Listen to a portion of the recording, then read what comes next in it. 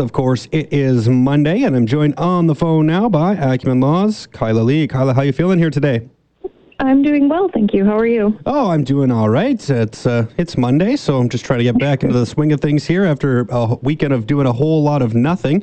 Have you been able to keep yourself busy while everyone else is cooped up, or what? Nope, I've been doing a whole lot of nothing as well, but it's nice for a break. Yeah, it's nice for a break, but this break is starting to get a little bit long, I think, for too many people out there. All right, well, let's get down to some business here. A man gets a distracted driving charge for having his phone in his lap. You brought this case to my attention here the other day. Just a bit of an interesting one in the fact that, he hits the brakes, the phone falls to the floor, he picks it up, and subsequently gets a ticket. He argues that he was not using his phone, at the time. He just had it on his lap, but his appeal, of course, is dismissed. So just in terms of the rules when it comes to using a device, this is kind of, I guess, the whole issue around what is the definition of distracted driving when it comes to a device, because he wasn't using it, but he was still holding it. So what is the line here? Where is the line to draw when it comes to a device being used that, like you said, it wasn't using it, it's probably a black screen, but it was, in fact, in his hands. This does sound like distracted driving, even if he wants to argue he wasn't actually using his phone. Yeah, this is where the line is, and how it shows how fine the line is. Because, of course, we know from previous cases that you and I have discussed, having your phone sitting on your lap isn't using your phone. But as soon as the phone fell off his lap and he bent down and picked it up with his hands to move it out of the way of the brake, he committed the offense. And so that's exactly how nuanced the definition of use is in British Columbia. Having it on your lap is fine. Having it in your hand because it potentially poses a danger is not fine. Now, I guess, is this just a case of it being a phone in this particular instance? Like I was saying in the intro, would this still be distracted driving if, say, he had a burger on his lap and he hit the brakes and that goes flying on the floor and he had to pick that up? Really, he would still be just as distracted as he would picking up his phone, but would he still get that distracted driving charge for having, a different item other than a cell phone in this case? He wouldn't. If this were anything other than an electronic device, he wouldn't receive a charge or a ticket. It would be a very big stretch for a police officer to ticket somebody for driving without due care and attention because an object they had in their lap that wasn't electronic fell and they bent down to pick it up, which kind of also reveals to some extent a bit of the absurdity in the law, because it doesn't require you to actually be doing anything that's distracting you in your ability to drive. It just requires you to be touching the device with your hands, which in circumstances like this seems almost ridiculous. Now, you talked a little bit there too in the initial response about, what if there was some sort of an obstruction to your ability to use your pedals, right? Your brakes or your gas as a result of something flying on the floor. So if your phone somehow flew out of your cup holder or wherever the heck it was, and it went, in some way to potentially, cause an obstruction towards a braking device or a brake pedal in this case, would that still be a distracted driving charge if you were to just basically trying to remove it from your obstruction in order to be able to actually use the brakes, which is, of course, a major safety component when you're driving? Is that still distracted?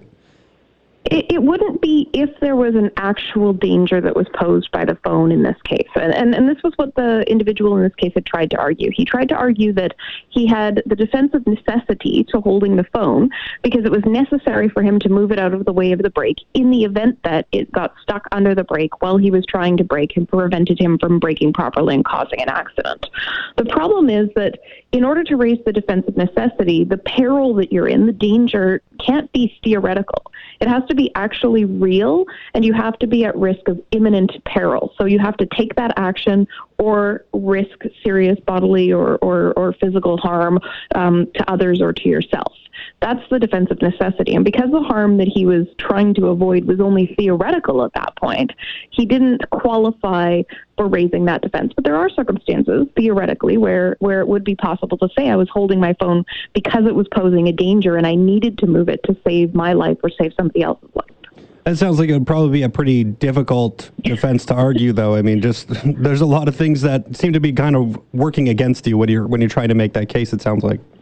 Oh, absolutely. It would be very, very difficult defense to raise, and it would apply in only a very small percentage of cases that exist. So the likelihood of anybody ever actually being in the circumstances that would lead to them having to make that defense is so slim as to render it extremely unlikely that we'll ever see it in any of our courts.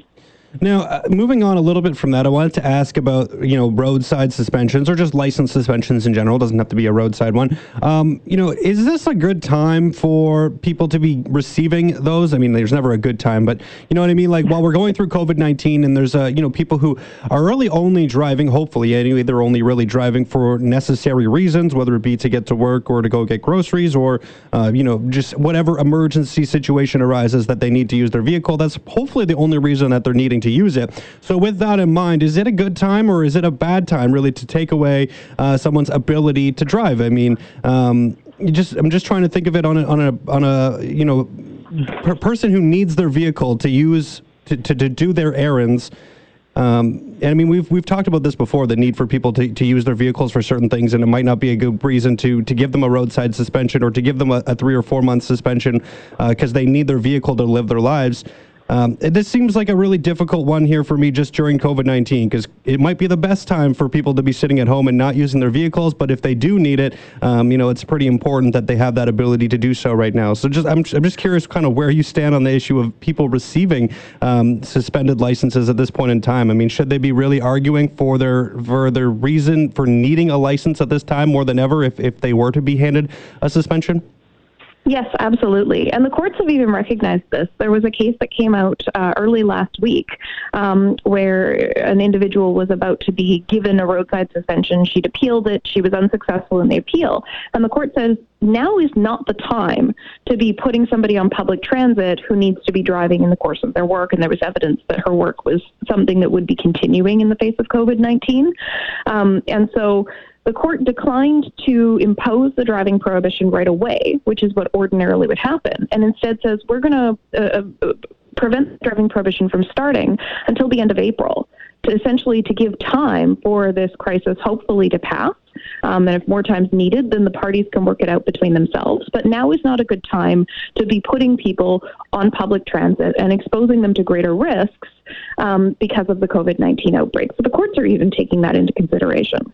But that sounds like it's probably pretty dependent on the person receiving a suspension to make sure that they prove that they do really, in fact, need their vehicle. Because, like I was saying, I do think, there's a lot of people who maybe were just going out to run a quick errand, and that's why they were in their car, and maybe they got a suspension while doing whatever it was at the time where they were just going to run that simple errand. And, they don't really need their vehicle very much right now. And it's kind of a perfect time to be sitting at home and not driving. So is it really important in these kinds of situations to prove your real need for your vehicle during a time like this?